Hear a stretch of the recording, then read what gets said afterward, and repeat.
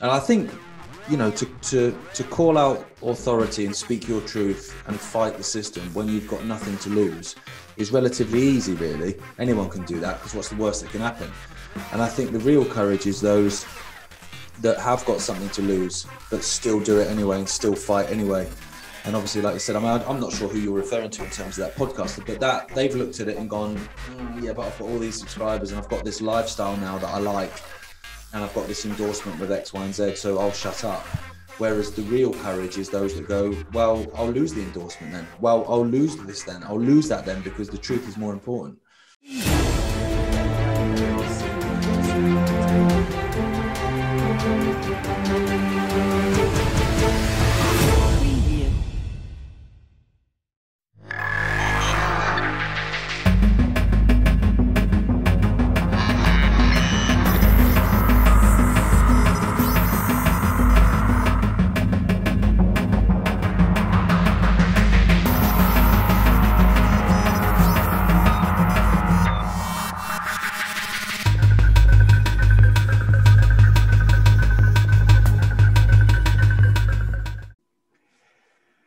Gareth, how are you, brother?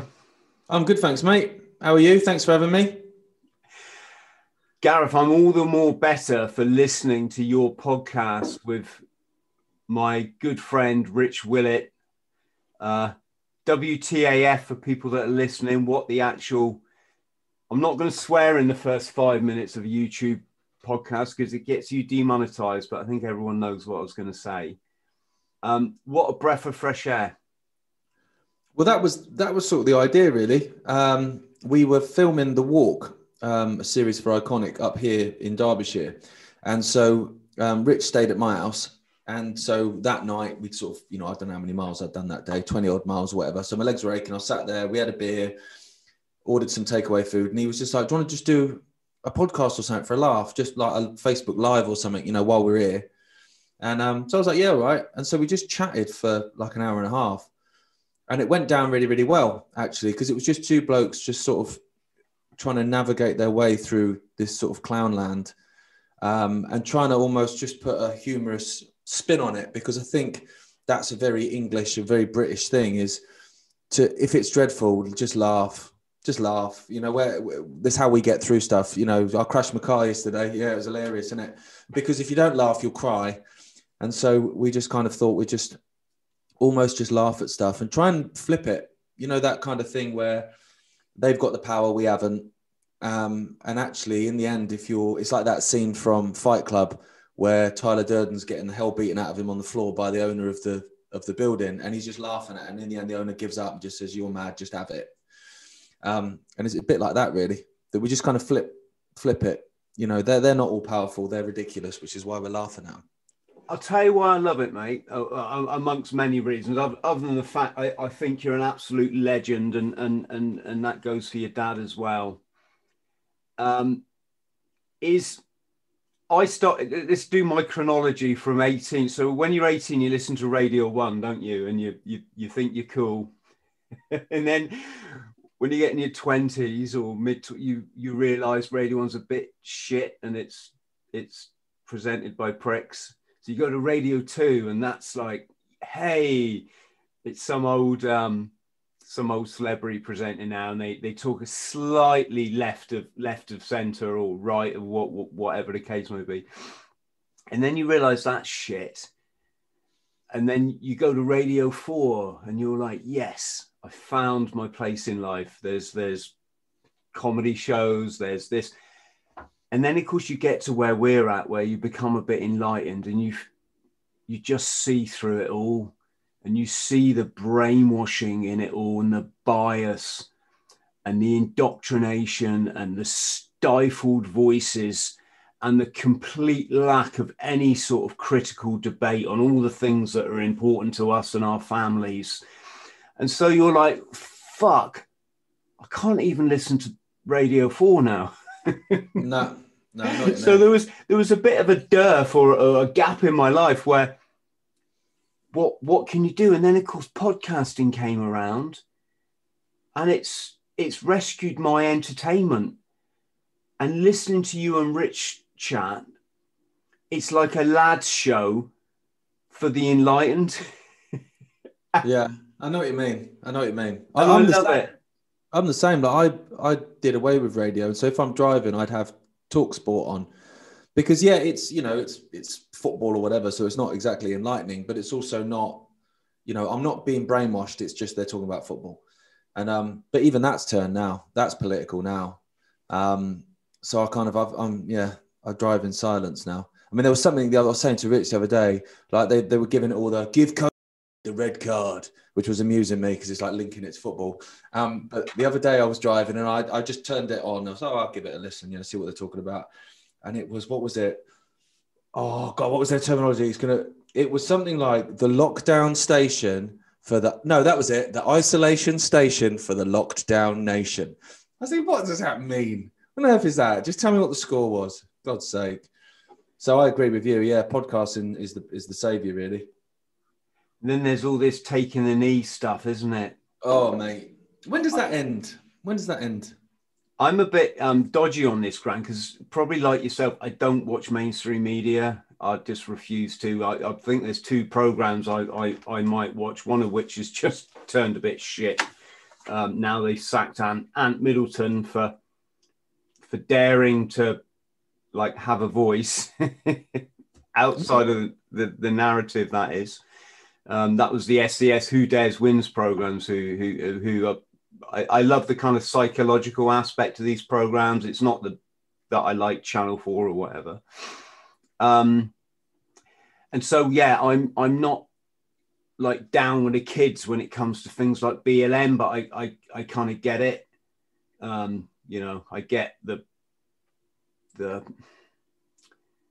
the influence behind movements like this. I think you've only got to read a few books in your life and you'll understand what's going on. It's not rocket science, folks. And so yeah, what is it? The footballers taking a knee because Black Lives Matter. Have I got that right? Yeah, I'll be honest. Fortunately, I'm yet to meet anyone that doesn't think they matter. But the thing with BLM, and you always have to specify that when you're talking about Black Lives Matter, you're talking about the organization. BLM, a lot of people have a problem with. Black Lives Mattering, I hope to think, hardly anyone. I mean, there's always going to be a few idiots, but hopefully no one has a problem with that. But what you have with the players taking a knee is that it can't end now, because who's going to be the first one to not do it? You're going to be destroyed, you're going to be vilified. So they had a vote here where they sort of, asked all the players, and all the players said, no, they want to keep doing it. It's like, yeah, of course they did. Because imagine the ones that go, well, I don't want to do it anymore. And so a few black players have come out. I support Derby County, and we've got one lad who doesn't take a knee. He stands up. And there's a guy at Nottingham Forest as well. Obviously, they're big rivals of ours, but he's the same. And he's outspoken because he doesn't agree with the politics of BLM. And so he doesn't take a knee, but all the other lads around him do. So I don't know when it ends, to be honest. It's one of those things. No one wants to be the one to go, I'm not doing it, and then get the absolute barrage of woke Twitter.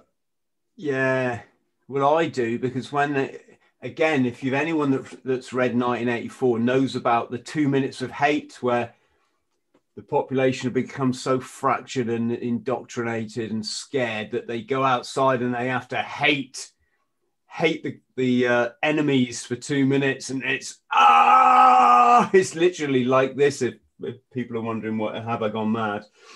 And of course, it sounds like Good Morning Britain. That does. That's all that sounds like. What it sounds like, Gareth, is the bloody 2 minute clap, isn't it? Oh, mate, don't even get me started on that. And the standing on one knee, or the going down on one knee. It's these public displays of meaningless virtue signaling fucking nonsense that obviously not just detract from the real issues, but they're not helpful. They're not helpful, are they? No, they don't do anything. That's the thing. I have that. When I look at BLM, for instance, as an organization, if you look at who funds them, ask the question, why are they funding them? Because the people that fund them aren't nice people. They're not virtuous people, like Coca-Cola. you know, they're not nice people that are funneling money into them. So why are they doing it? You know, and that's a, you know, a rabbit hole that people will either want to or not want to get into. But the same with the clapping for the NHS. For me, that was like, in hindsight, it was almost like that was to create a very real thing in people's lives of this massive problem that we had in this country. Because on the face of it, in the street, you weren't seeing anything. If you turn the news off, it didn't exist anymore. And I still stand by that now. If you hadn't had a TV for the last 12 months, you wouldn't know anything was happening, because it's not hitting people in the way. Like, they compare it to the Blitz. And it's like, no, I think if the Blitz was happening, I'd know a bomb was landing. But so it was almost like the clap for carers thing was a way of just bringing that out of, oh, why is everyone clapping? Oh, that's why. And it's kind of just making sure that it's just prodding people, going, look, there's a big problem. Stay in your house, stay in your house, stay in your house. But people got sick of it. Like, we had neighbours across the road, proper pots and pans job. They were like just smashing pots and pans, not happy with clapping. And the lady was always craning her neck as well to see who else was out, so she could, you know, judge them if they weren't, which is, I dread to think what she must have been saying about us, because we weren't out. But even on the second one, when they tried to bring back the clap for carers, even she didn't come out. So I think people are sick of it, you know, to be honest. Although one good thing about it, the first time it happened, I forgot that it was even happening, and I didn't care anyway. But I was walking out the house at that particular sort of couple of minutes, and because it was like during sort of the start of the summer, my little one walked out. She's only 2, and she thought everyone was clapping for her. And that still makes me laugh. So I was stood in my doorway, and she was in our little front porch area, just like looking around, smiling, like, yeah, everyone's clapping for me. No, they're not, but they may as well be. Yeah, it must be tough for all those NHS workers that have come off a late shift or a night shift, and they're on the way around their drug dealer's house to get a rock of crack, and suddenly everyone starts. It's like, fuck off. I want some private life. Exactly, yeah. How about a pay rise now? We'll just clap for you. All right, cheers. Yeah. That'll help. I was out there booing, but I got told I wasn't allowed to do that. Really? Really? I just made a point of not even doing it, not even going out. But I would occasionally sort of curtain twitch just to see the pots and pans lady craning her neck, because it was making me laugh. Although I did come up with the idea, because I was doing these 10Ks throughout the first lockdown. And I was saying to people, rather than donate money to stuff, I'll tell you what I'll do. Let's have a little bit of kind of self-responsibility, which no one has anymore. Everyone, you know, oh, you'd be responsible for me.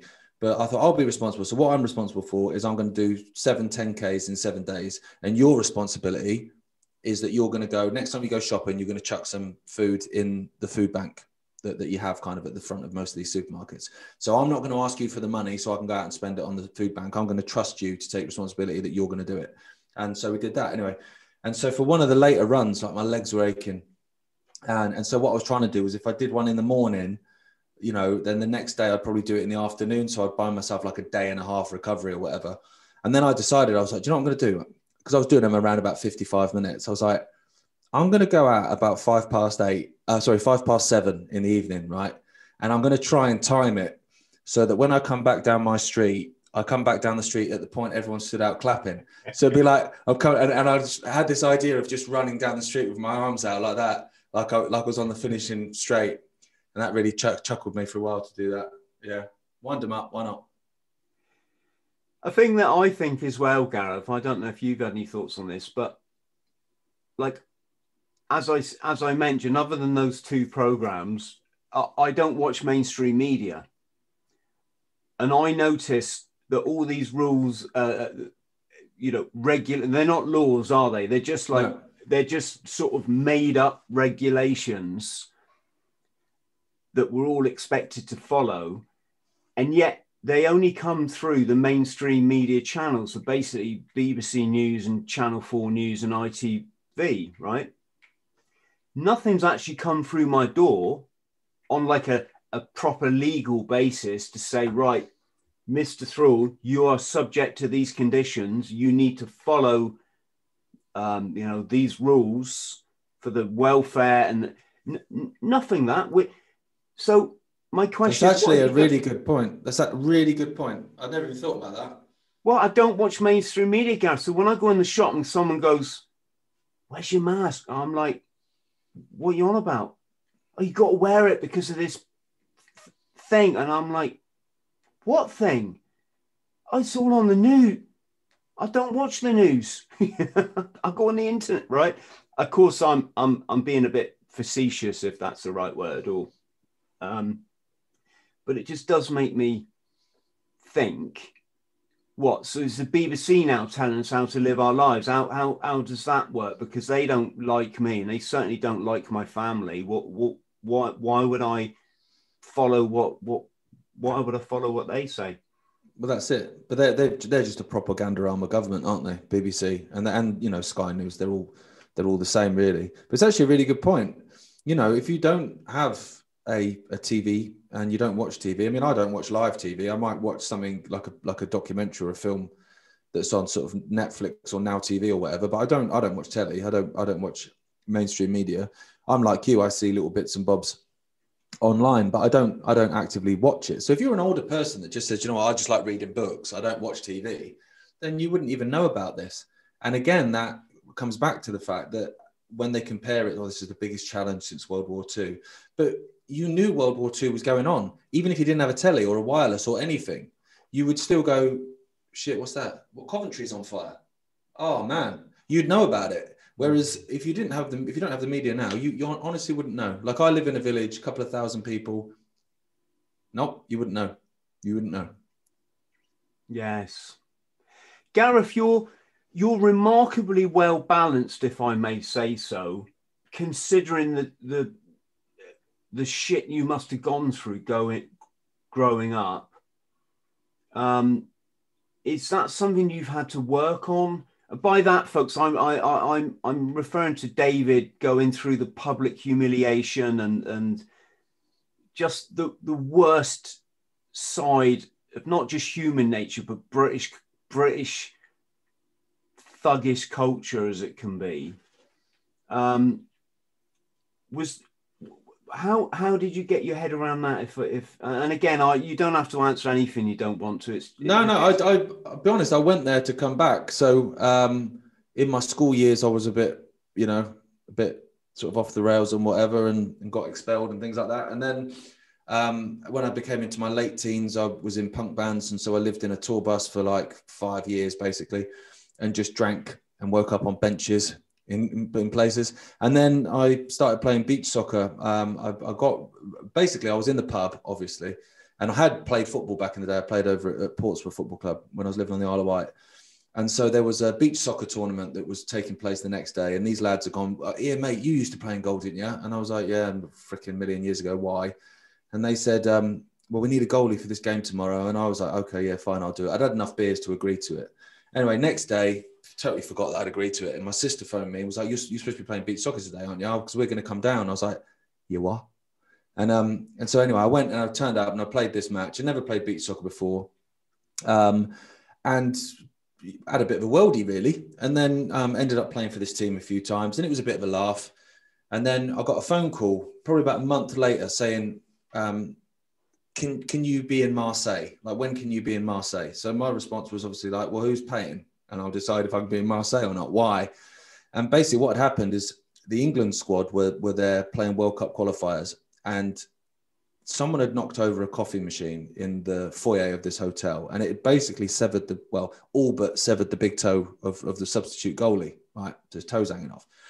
So they didn't have a goalie. They've obviously phoned around all these other goalies that play in this league. And, I can't get out of work that short notice, can't do this, can't do that. So it's come to me.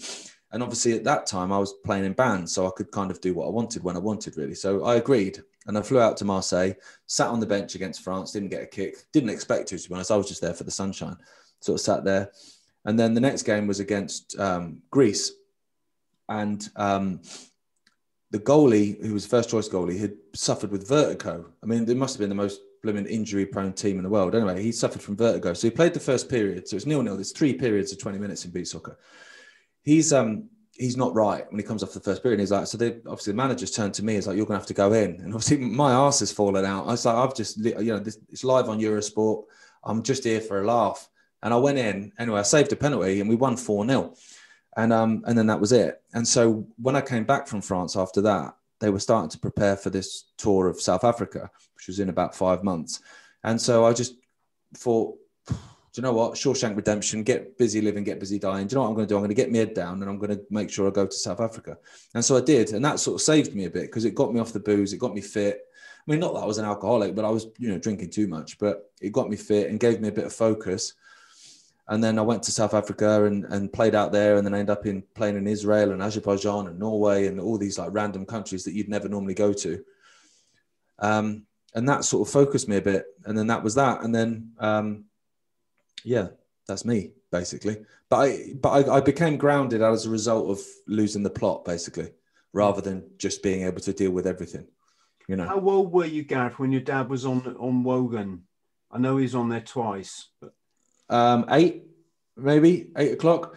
8 o'clock. 8 years old. I'm trying to think. The second one was years later, wasn't it? They were both fucking fiascos, though, weren't they? Yeah, they were. Yeah. It was funny. It was weird though, because like I went from him being like, whenever you went around places, obviously this days before camera phones and whatever, but whenever you went out, people would stop him in the street and they'd want an autograph, they want to shake his hand or whatever. And it went from that to people shouting at him in the street and laughing and pointing as a kid in the space of about 25 minutes. So it was very odd, I must admit, as a kid. It was just like, why is everyone being a dick? So that was strange, yeah. But what it also, it's one of those things, when people say, I don't care what people think. Yeah, you do. Yeah, you do. But what it did is I don't think I'd have ever got onto a stage as a musician. I don't think I'd have ever probably gone out and played beach soccer all over the world and done all these things almost fearlessly if I hadn't have had all that shit, really. So, and it's the same now. Like, I'll say what I want. If I believe something to be true, I'll say it. And obviously you get loads of shit back for it. And I just sort of just laugh. And I'd end up getting messages, quite a lot of people that I used to go to school with and whatever, that just like, mate, I wish I could say the stuff you say. Because I think it as well, but I'll just get, mother-in-law or employer or guys across the road or whatever. So I don't bother saying it. Whereas I'm just like, well, I've been battered so much with it that I'll say what I want, thanks. It's quite liberating, to be honest.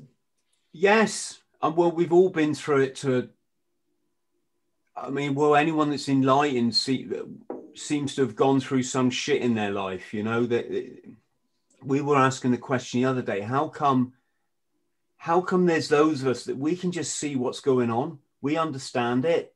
It's just so obvious. And other people, it's almost like, how can I share the same planet with you? You literally live in the Matrix and I don't. I'm not saying I'm perfect or anything, but I don't live in that world. When I see the BBC News, like the fear banner it's like fear, be careful, watch it, but don't let this kind of affect you in any way. And then of course you've got matey next door. They believe it's all true. And they literally do not know any difference. And yeah, it is strange. If I hear be safe one more time as well, even if you just go to the shop, just be safe. Yeah. I don't want to be safe. I want to be alive. There's a difference. Yeah. I want to be dead, believe it or not. I don't mean that suicidally. I mean, if it's my time, it's my fucking time. Hopefully it won't be too soon, but there's a reason that humanity's evolved over millions of years, billions of years, if you go back to the swamp. And there's a reason why certain people will die at a specific time. It's for the greater benefit of the species, isn't it? So the notion that, like, I might die, well, what's the worst can happen? Well, I'm carbon molecules, so I can't go anywhere, can I? I'm just going to reform as another part of this beautiful universe. And sadly, whether I like it or not, whether anyone likes it, we're here to eternity. We can't actually, I think your dad speaks really well on this. And I think Bill Hicks also said a similar thing, that we're carbon molecules vibrating at a certain frequency, and we're the universe experiencing itself in these forms. So you're me, I'm you, and we're actually also a rock. Yeah, no, you're right. It is quite strange to me, actually, that the only certainty in a world of uncertainty is death. It's the one thing that no one can accept.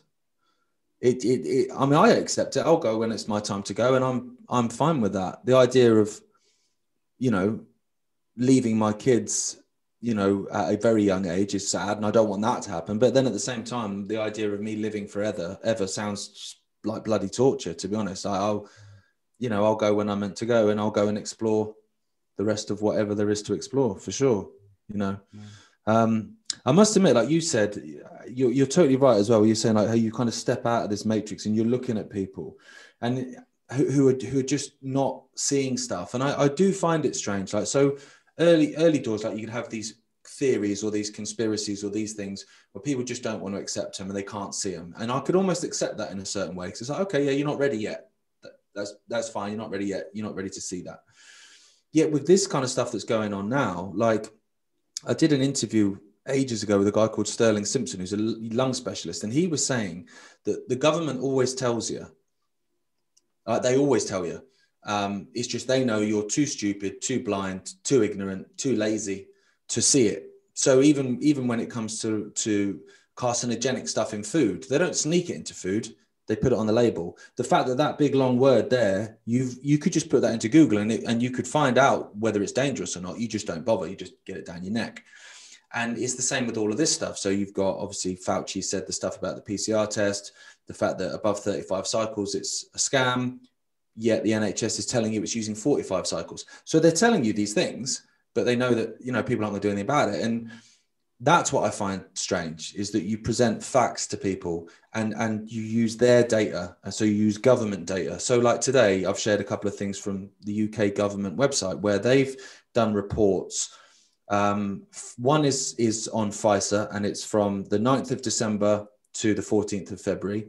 And one is for AstraZeneca, and it's from the 4th of January to the 14th of February. And these are the adverse effects. Now, this is on the government website. So this isn't like, you know, John across the road has been doing some research and he's put it in a PowerPoint. So on the government website right there, and it's telling you all the adverse reactions and deaths. And so Pfizer's 52 pages of adverse reactions, about 77,000 different adverse reactions and 197 deaths, right, in that short period of time.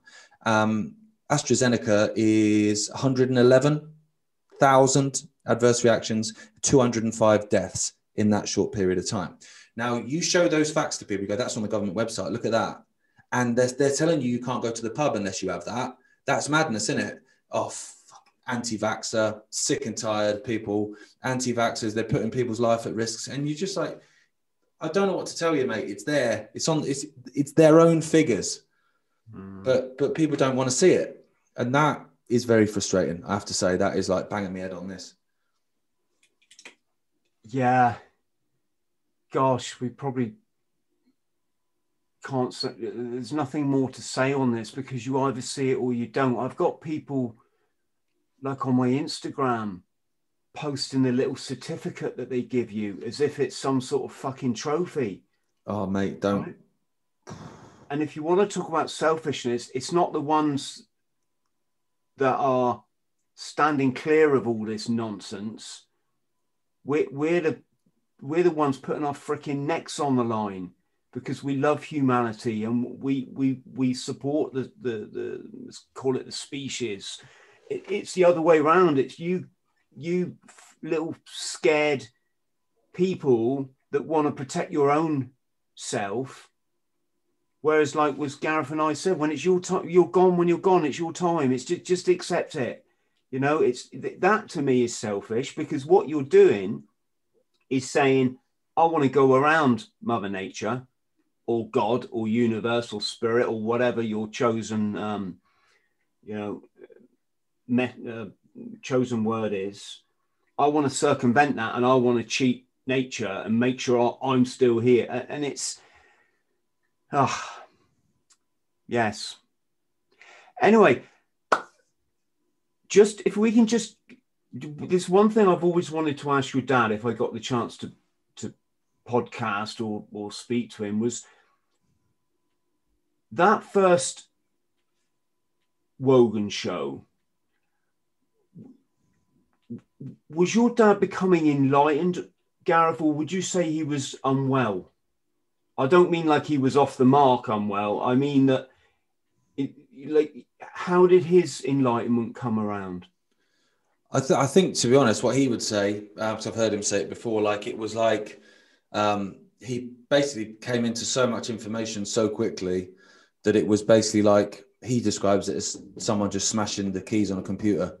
Yeah. And in the end, the computer just freezes and it's trying to process it. And after a while, the little spinning icon goes and everything shows itself. But I think the point he went on Wogan was at that point where it was basically just trying to compute stuff.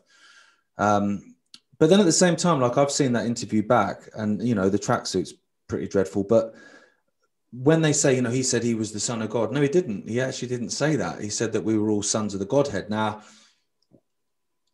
I don't see that as being so out there. What you're basically saying is that we're all brothers and sisters of the same force. You know, we're all one another. Yeah. Now, I find that strange that people would find that kooky to kind of think that that's the way it is. I mean, I think that's just most people think that we're all, whoever put us here, whatever put us here, we're all one, aren't we? Do you know what I mean? Like, I wasn't put here by him and he wasn't put here by her. It was like, we're all here together. So I don't, that whole son of God thing was weird for me. That's what the scriptures say anyway, isn't it? We're all born in God's image, or to me, that's just a way of saying, like I say, we're all part of the universe. It's not out there, is it? No, that's the thing. And most of the people that would be taking the mic would be sat singing hymns in midnight mass. Do you know what I mean? And so it's like, well, which is it? Is it nonsense or is it not? You know? Although one funny story, actually. So around about that time, we'd gone out for the day on the Isle of Wight, just as a family. And we went to a place called Godzilla, and it's lovely. Loads of tea rooms. They've got a model village. I'm a bit of a train geek, so I'd love the model village, all the trains and stuff like that. And we'd taken a walk to the top of the hill, and there's this really beautiful little church, right? And this was when all this stuff was going around about, you know, Jesus, blah, blah, blah, blah. And so we looked around the church, and all of a sudden, there's loads of people there, tourists, obviously, it's a big tourist place. And all of a sudden, the church caught fire, right? And I don't know how it happened, but it went up and, you know, it didn't burn it down, but part of the roof went up and whatever. And I just remember, like, some of the other tourists, like, looking like, what is going on? Like, he's here. Suddenly the church is on fire. This is a bit weird. And you knew, like, for a split second, people were starting to doubt, like, what's happening? Has he brought some, like, second coming thing and the church has gone up? I think about that sometimes. It makes me chuckle. The thing I like is I sort of got my epiphany, which is what sent me down what I would call the pathway of enlightenment, right? And I got that after my chronic drug addiction, when I finally, like, woke up one day and it was, oh my God, right, Chris, enough is a fuck enough now, mate. You know, this is not working anymore, right? But that was 1998, I think. And it wasn't until 2005, 2006 that I had a lecturer at uni. I was studying for my youth work degree. And he said, guys, have you seen these videos that are coming up online? And this was the early days, and I had my first PC, and it was that 386 Pentium 386. It'd be wouldn't even work now. It'd be so slow. And he said, yeah, apparently, and Gareth, I just refer to it as what happened in New York and Washington 20 years ago. I think everyone knows what we're talking. I don't say the numbers for obvious reasons. But he said, people are saying that what was supposed to have hit the Pentagon, you know, that wasn't how it was, right? So I went home and I found the video he's referring to, or one of them. And it was, oh my God. It was just a further moment of enlightenment. But I'd say that was the one that put me on this side of the fence, as opposed to, like, being it's the one that finally, like, really got me out of the matrix. But I remember back then, if anybody on social media mentioned David, it would be like the 99 attack the one, right? Fucking using the terms that people use, all the CIA invented slurs, right? Now it's the other way around. The one person that uses the conspiracy, they get attacked by the 99. Or the one person that slags your dad off, suddenly it's like, oi, do you realize all of what he said is coming true, and this kind of thing? And I just want to say I'm pleased to have seen that in my lifetime. I think New York and Washington red pilled a lot of people, because that story is so, like, the official narrative is so ridiculous that even those that would go, blah, bloody lizard, moon landing, flat earth, whatever, even they with that would be, I mean, I know a few people that believe the complete official narrative, but they believe, the official narrative of everything because that's who they are. But most people, I think, have at least some very, very big questions about that whole thing. Yes, they do. I'm just trying to think of this, anything I can say for people that are listening that are kind of curious, but there was a film that came out at the time. In fact, I went to meet the last guy to get out of the buildings. Everyone knows the buildings I'm on about. The last guy to get out alive. He's been on my podcast, actually, Willie. And round about that time, you had a lot of scholars writing about this before it all got censored and brushed under the carpet. And time has kind of brushed it under the carpet a bit. But there was that brilliant film. Again, I won't say the numbers, but it's the numbers. And then it was loose. And then it was change. Spread those words apart so the software doesn't get us. I'd say to anyone listening, if you can find that film that I just said, I'll try and put a link to it below, but it's hard to find now. It was sort of irrefutable evidence, really, that the official narrative there was so many holes in it. Yeah. There's a lot of people still fighting, like the Architects for Truth and stuff like that are still really, really fighting. There's Firefighters for Truth as well. There's lots, but this is the world we live in now, where the media just turns a blind eye to stuff. So, I mean, RT says question everything. I don't believe they question everything. I think they question more than a lot, but they don't question everything. But they published some stuff on it about the fact that the other building, which didn't get hit but collapsed anyway, was a controlled demolition, which of course it was. It wasn't hit by anything. I have no reason to fall down. But that should have been lead story. That should have been after the first bong on the 10 o'clock news. My God, this was a controlled demolition, because then that asked the question, like, buildings don't have explosives in them at all times. So you can just go, pull it. Yeah, pull it. Like, it takes months to rig those buildings, in the same way that, if an ice hockey stadium or a football stadium or a theatre or whatever has been condemned, or a big tower block, they have to do all the charges and all that sort of stuff, and it takes months to do it, and then everyone turns up and watches, and they press the button and it collapses and all that sort of stuff. Yeah, this did that anyway. So the question would then be, why has it got explosives in it? And I think that's not a tinfoil hat question. That's a legitimate question. Why has it got explosives in it? It's even more legit, mate, because the University of Fairbanks, Alaska, were commissioned by the architects people to do an independent study. I hint independent. It's a university, right? It's a prestigious university in America. And their finding was like, the NIST, the National Institute of Science and Technology, like the model that they brought out to just fucking con everyone with, just was farcical.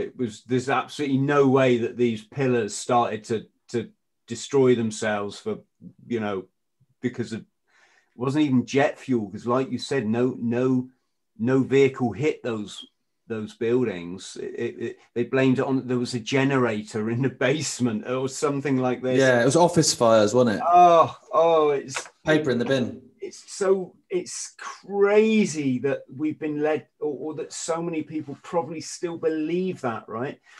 And the University of Fairbanks, Alaska, brought out this report that said, no, that's all nonsense. It's physical impossibility. Yeah. Basically, and the fact that the BBC announced that it'd gone. And when she's announcing it's gone, it's behind her. There. Ain't gone yet. So, there's so many questions. Hmm.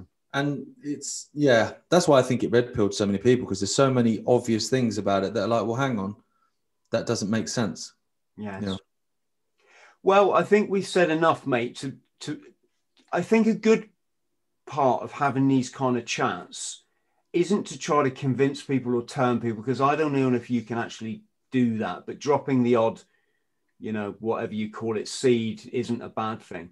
But we're also supporting all those people out there that have come to realize this and that are looking for logical, rational, like-minded figures to go, yeah, you're absolutely right.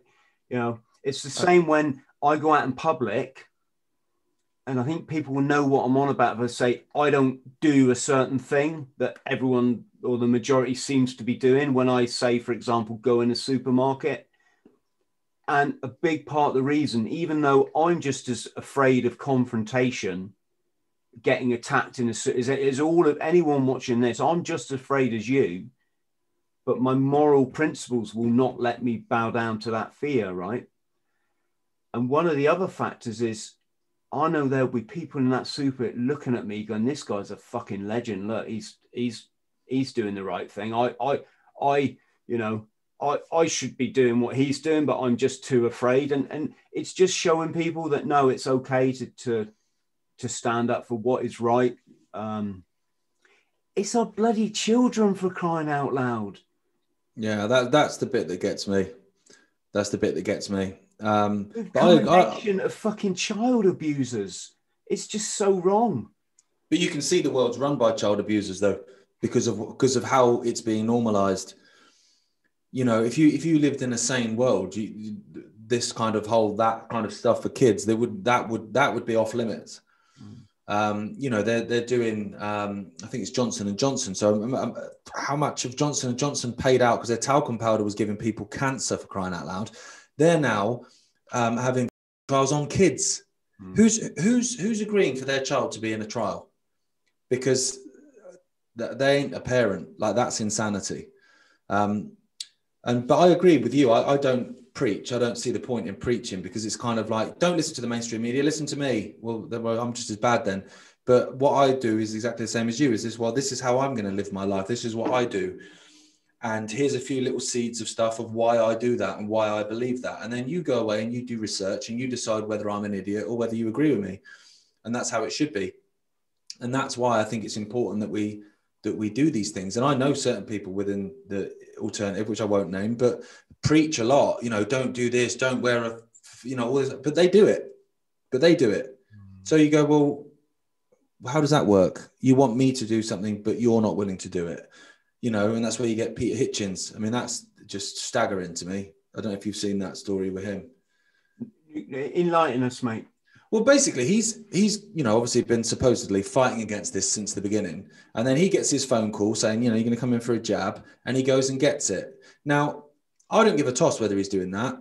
That you do, you fill your boots, mate. If you want to get it, I think I should be free to not have it, and you should be free to have it. If you want it, you go do you, hun.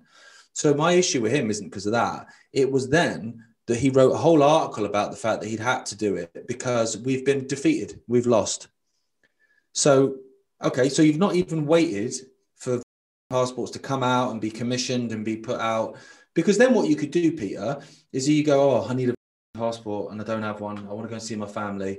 Oh, okay, I'll reluctantly do it, right? You've not even done that, Peter. You've got the phone call and you've just done it immediately and then written a big article telling everyone that we've lost and urging other people to give in and do it. Like, that's why I have a problem with that. And the backlash on him has been huge. And I'll be honest, I think he's finished. It's the same. Can I just say, I thought Peter Hitchens was dead. That's his brother, Christopher. He died. Oh, apologies to friends and family and fans listening. I didn't mean to be rude. Yeah, but that's very similar to when somebody asked Chomsky. I'm forgetting his surname. What is it? Norm. Yeah, Norm. Sorry, I didn't mean to sound disrespectful, but someone asked Norm Chomsky, "What about building?" He went, "Oh well, you know what it is. I'm not a scientist, so I'm not positioned to comment." Fucking what? You comment on every other thing in history, but this what? And He's not the only one though. Assange skirts around 9/11 as well. similar to when certain, you know, again, I'm not into besmirching people. It's not what I do, but we need to talk to highlight examples. But it's when certain podcasters who, you know, made a career out of highlighting the ridiculousness of certain narratives that are just accepted in society. You know, I don't even want to say, but, and then suddenly they just shut up one day and it's like, hang on, oh no, I didn't say that. Oh yeah, well I said it, but what I meant, it's like, no, dude, you didn't. You like, we all followed you because you were highlighting this bullshit. And now that you've got your 1 million subscribers and your new contract for so-and-so and this TV contract and this blah, blah, blah, blah, blah, etc. You suddenly, like, you've turned on us and you literally, you know, these people could be such strong voices. I kind of get it. I think if Norm was to talk out and tell the truth, what he knows about, you know, that event that we discussed, yeah, probably he would be executed with I don't know, or he'd be besmirched, but isn't it better to go out fighting than to live as a coward? I agree. You know, I agree. I'd say put Bernie Sanders in that list as well. When he endorsed Hillary, you know, I know it's all freaking pantomime anyway, but the fact that he endorsed Hillary after he'd been cheated out the nomination, you know, that was insane. And I think, you know, to call out authority and speak your truth and fight the system when you've got nothing to lose is relatively easy, really. Anyone can do that, because what's the worst that can happen? And I think the real courage is those that have got something to lose, but still do it anyway and still fight anyway. And obviously, like you said, I'm not sure who you're referring to in terms of that podcaster, but that they've looked at it and gone, oh yeah, but I've got all these subscribers and I've got this lifestyle now that I like, and I've got this endorsement with X, Y, and Z, so I'll shut up. Whereas the real courage is those that go, well, I'll lose the endorsement then. Well, I'll lose this then. I'll lose that then, because the truth is more important. They're the ones that I think will be left standing at the end. I honestly believe that. And I think, like with Peter Hitchens, I described this to a couple of people I was talking to on Twitter, where I was saying basically, because I believe wholeheartedly we're going to win this, that Peter Hitchens will basically be the Pete Best of the resistance. In the, you know, he was there and then he just bailed out and then we won, in the same way that, you know, the Beatles became successful. And I honestly believe that. And I feel sorry for him in a way. Oh, God. Yes. Anyway, enough doom and gloom. Tell us about your music, Gareth, because I was listening to it before the podcast. I miss it, actually. I miss it because I've not been gigging anywhere. Yeah. What I did at the start of the first lockdown is a lot of people were doing these online streams. And so I did a couple because I think, you know, try everything twice. And I hated it. Absolutely hated it. Because it was like this. I mean, I'm chatting to you. I can see the whites of your eyes when we're talking. So we're having a conversation, even though it's over the internet. But with the gigs, with those live streams, you can't see anyone. So all I could see was myself. So I'm there playing guitar to myself. And like, you'd have the odd like or the odd heart or the odd thing will appear here and there, but you can't see anyone. And then you finish a song and it's silence, obviously, because there's no applause. There's no interaction between you and the audience, which for me is the whole point of performing. So I hated it. So I stopped doing that. But hopefully, you know. Plus by doing all this Zoom shit and changing your spare bedroom into your new office, you know, where your 4-year-old comes running in 10 times a day and he's listening to you making phone calls about adult stuff. Like my partner is a drug worker, right? Works with some of the real nasty cases and involving children and all this kind of stuff. Like, and yet I've got to be careful what I say here, because I don't play the narrative, Gareth, at all, right? So we don't do what everyone else does. We do what is right to a point. You know, we have our we have our differences, but like, I don't want my little lad running in and out. I wouldn't want him listening to my partner's work, because she's supposed to be at work. She's supposed to be concentrating on her work. He's supposed to be at school or whatever. Well, he is at school. But if he was home doing what all the other kids are having to do, he shouldn't. He needs attention.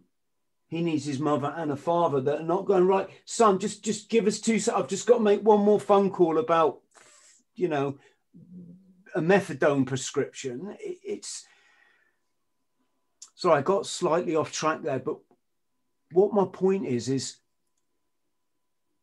by trying to do these things, or by buying into this shit, you're just supporting this whole home cocoon dehumanization, you know, decommunitizing, if that's even a word.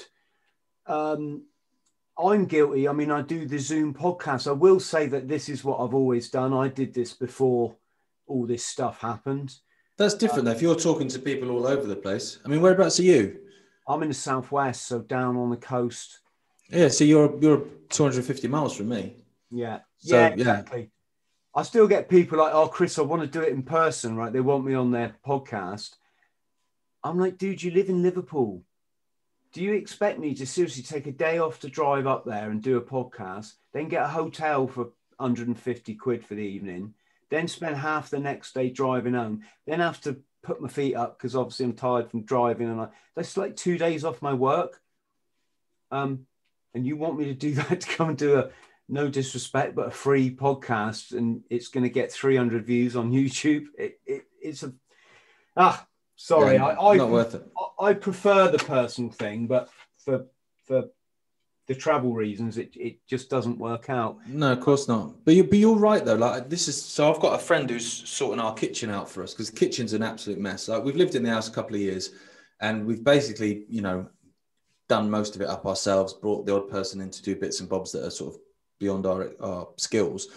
So I got a mate sorting the kitchen and doing bits and bobs, and he was saying to me that the amount of like conversions he's doing into pubs. So like people turning their garage into a bar, or turning the garden shed into a bar, that sort of thing's gone through the roof. And it's like, because no one can go to the pub anymore. And so what's going to happen is, obviously, if I spend $5,000 having my conservatory or my garage turned into this wicked pub, as soon as the pub's open, I'm not going to go, well, bugger that then, I'm off down the Dog and Duck.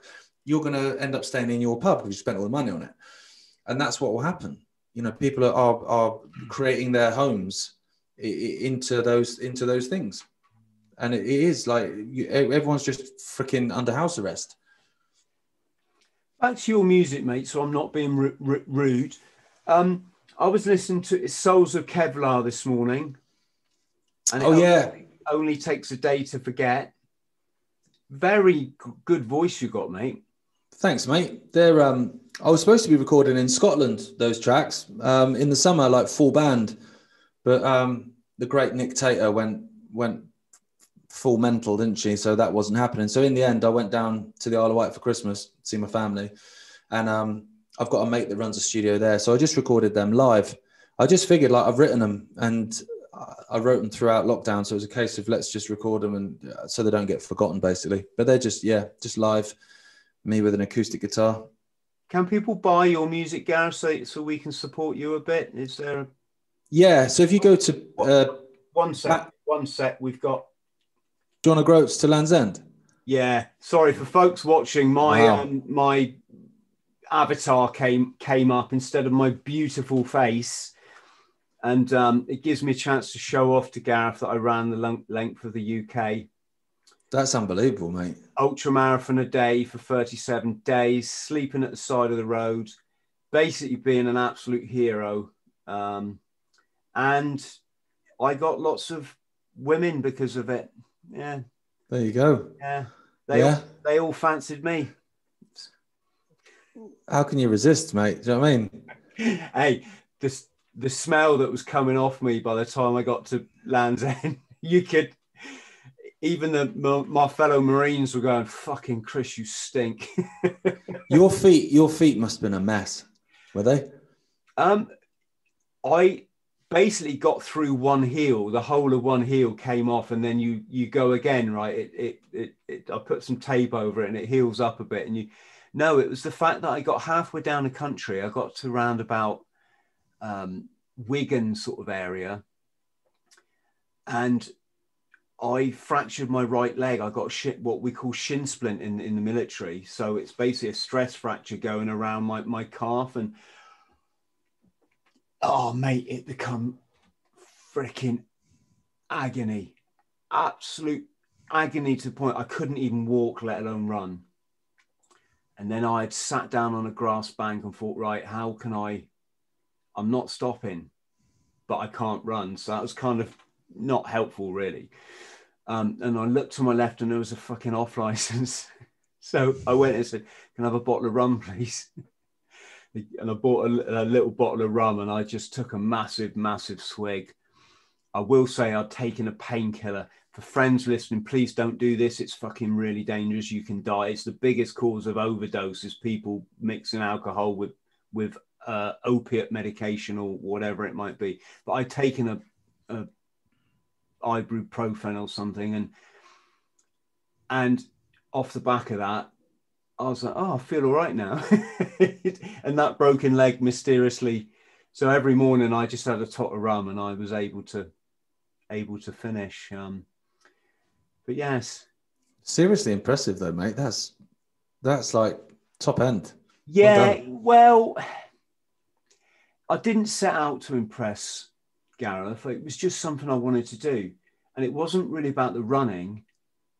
It was about, I was picturing the camping in my mind. That was more, I was thinking, well, I'll be able to stop on my own for the evening and maybe catch a few trout and grill them over the old campfire.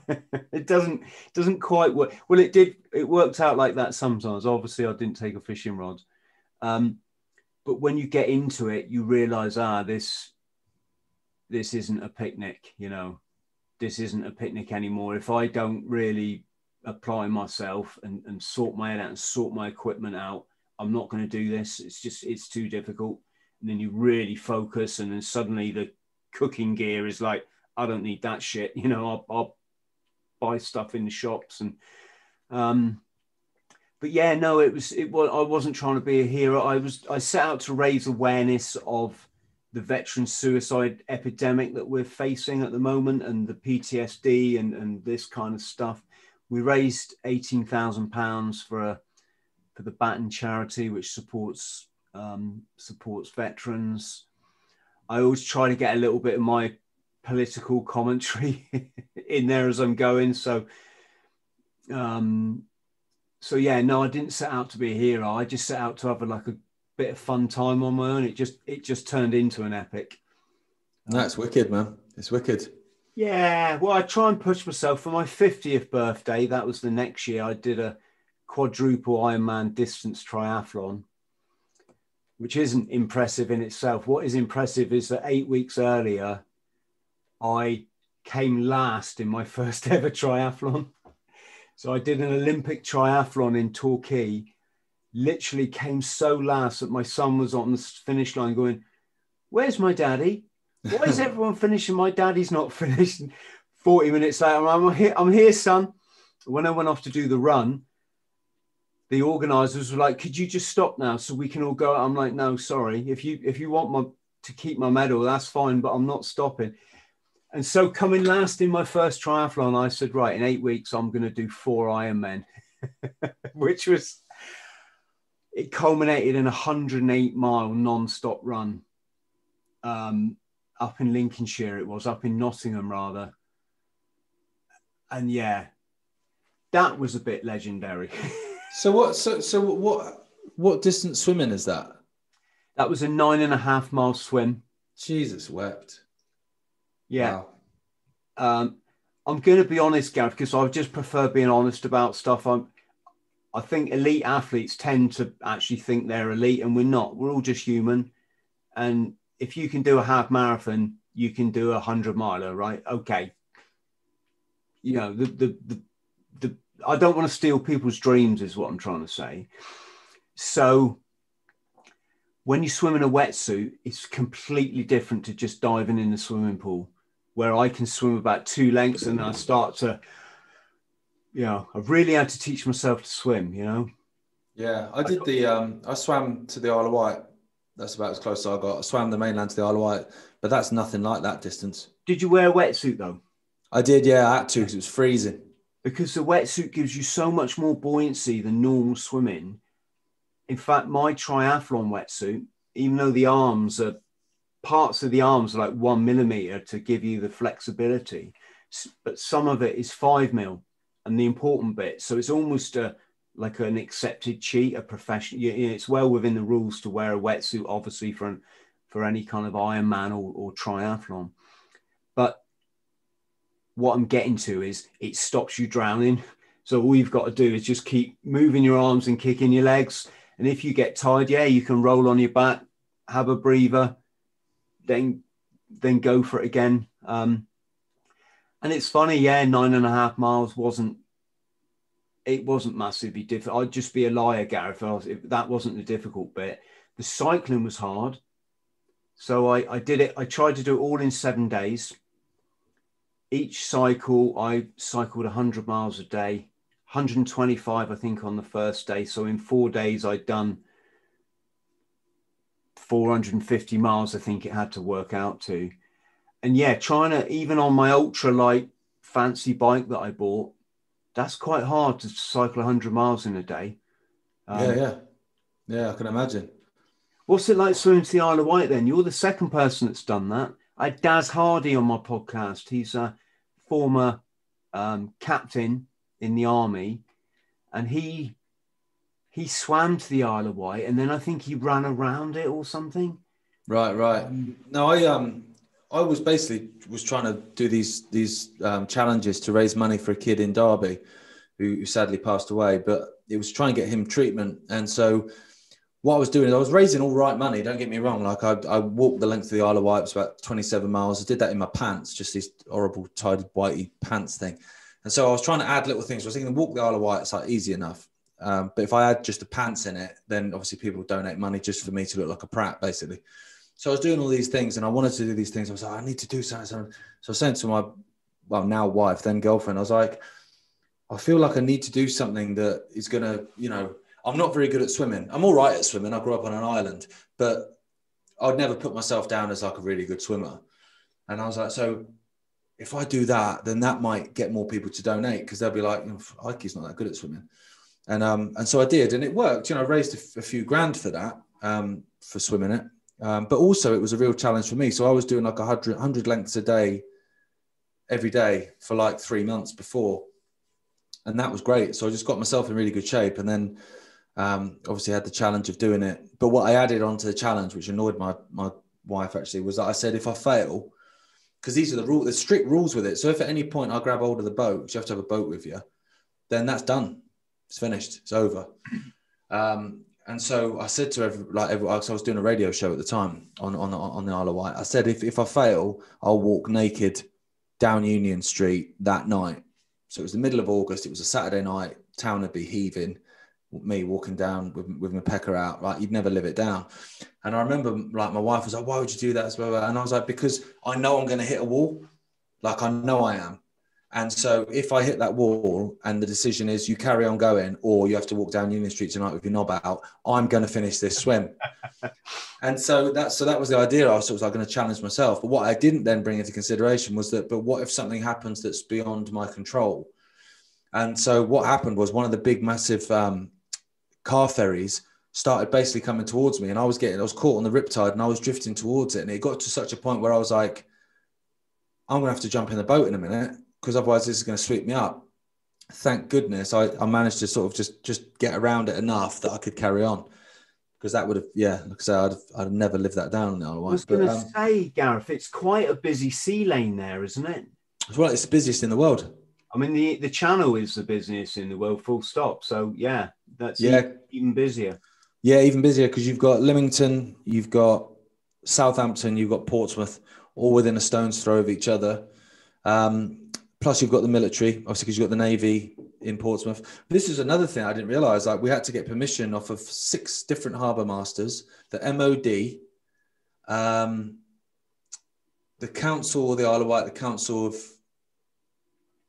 Hampshire County Council. It was ridiculous, the amount of permissions and stuff that you had to get. You had to have a boat with you.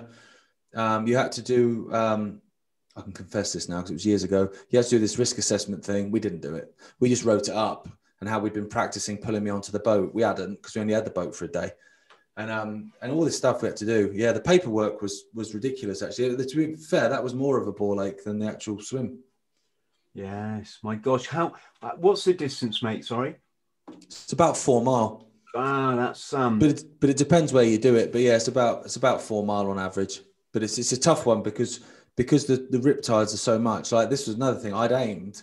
So my family were all at a certain point, and I was swimming toward, and I could just see them just get further and further away. And I ended up landing, I think it was about best part of 2K away from where they were.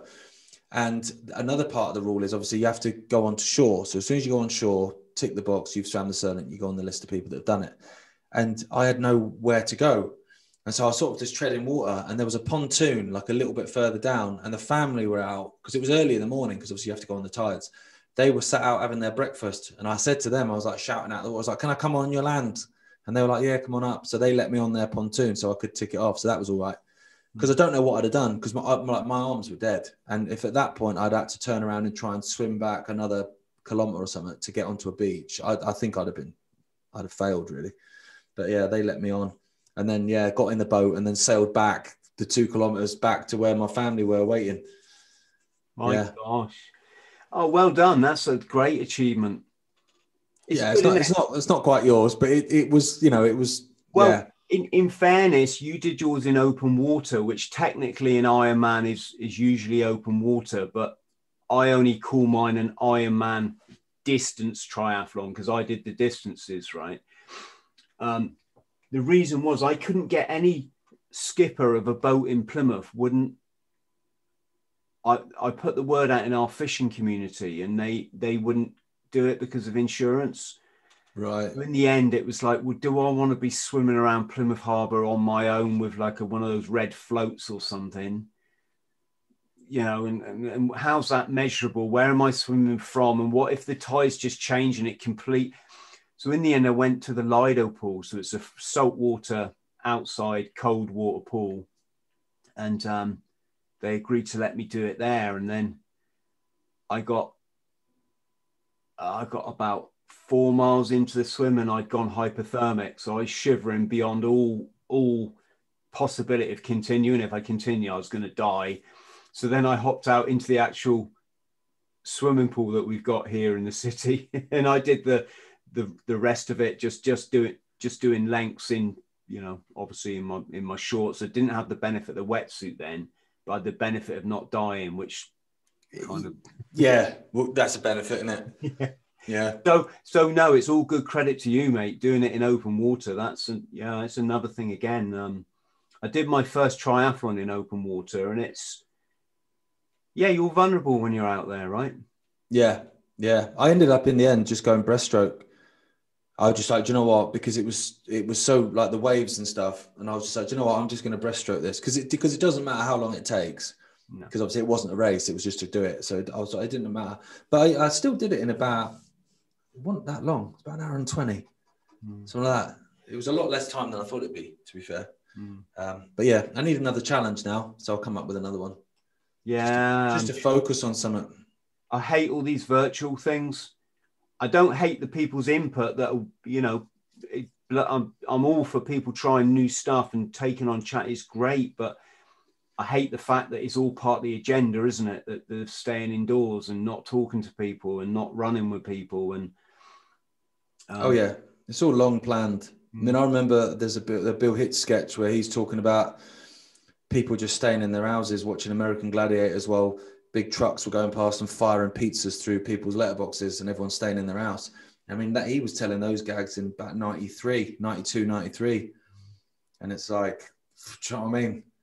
that's what's happening. Like, you know, obviously that's an exaggeration of the thing, but the fact that people are just staying in. It's not really an exaggeration though, is it? That has been the scenario. You know, people are earning less money, but spending more on takeaway and alcohol. It's just insane to think of the mental health problems we've stored up at the same time our health service has been destroyed from the inside out, or the upside down, whatever the hell it is, or the, you know. Oh yeah, it's not fit for purpose, the NHS. No. We are going to hit a wall of mental health problems. I mean, it's yeah. You know, when furlough ends as well, you see they've extended that till September now. Compliance bribery payments till September. It's just to keep people shut up. But when it does end eventually, which it will, obviously, because it's not, you know, infinite. Man, what is going to happen? Yeah. What was the deal then with your dad and the London Real people? There's quite a big thing going on there for a while, wasn't there? He was featuring. Yeah, so he'd been on London Real a couple of times, like over the years, and then they got him on just before lockdown, I think it was. So March, middle of March, and it went viral, like proper viral. So then they had him back in April. They used 5 as an excuse, but I mean, I've been making 5 videos for my dad's website for his YouTube for years, and there was never any problem. You know, if you spoke about Israel, you got demonetized. If some of the climate change stuff, you got demonetized, but some was all right. But the 5G stuff was fine. So then all of a sudden it was because of 5G, but they'd left the original London Real interview on where he talked about 5G loads, but then they took off the second one. So that was obviously where they had an issue. And then, so he's done, I think it's 5 now. He's done 5 of them. Yeah. I'll say now, I got a very different view on it all certainly from the mainstream, because I think health starts with yourself, starts with maintaining an alkaline diet. So your body is the right pH that nature intended, moderate exercise, get rid of the stress, you know, which is your mindfulness, right? And that's done me well for 17 years now. I haven't been ill. Yeah. But that's the thing as well. But like what I said at the start, it's about responsibility. They're taking away responsibility from everyone. So no one's accountable for anything anymore. So it's like the same when people want to, you know, make you wear these in a supermarket, and you say to the guy, are you going to be accountable? Are you liable for anything that happens to me as a result of me wearing this? What? But exactly. No one wants to take responsibility. And it comes for the same for your own health. So it's like, all of a sudden you're responsible for everyone else's health. I'm responsible for everyone else's health, and they're all responsible for mine. So that's since when? Like, I don't carry your inhaler for you. What are you talking about? I'm responsible for my own health. You're responsible for your own. The fact that you're obese, have a horrendous diet, you know, a diabetic as a result of years of horrendous diet, that's on you, mate. That's on you. And so therefore, if you're more susceptible to illness and disease and respiratory problems, then that's, again, without sounding callous, which I don't mean to, that's on you, mate. You know, the fact that if I'm healthy and I exercise and I eat well and, you know, try and relax, like you say, because stress is the biggest killer in the world anyway, then that's on me, you know? So. Oh, God, it's just insane. Even as a fairly well-balanced person now, I mean, I still, I have mental challenges every single day. It's just the nature of suffering extreme trauma in your life. But even me, I struggle with this loss of routine. I can't hit the sauna and the gym at 6 a.m. like I love doing. I fucking love it, mate. You know, it makes me happy to be me and love the planet and feel so good about my day. And then I come back from that. Do I want to go to the off license and buy a bit? No, of course I don't. I'm not. That life is like a history. When you shove me in a house and I'm stuck, you know. Oh, same.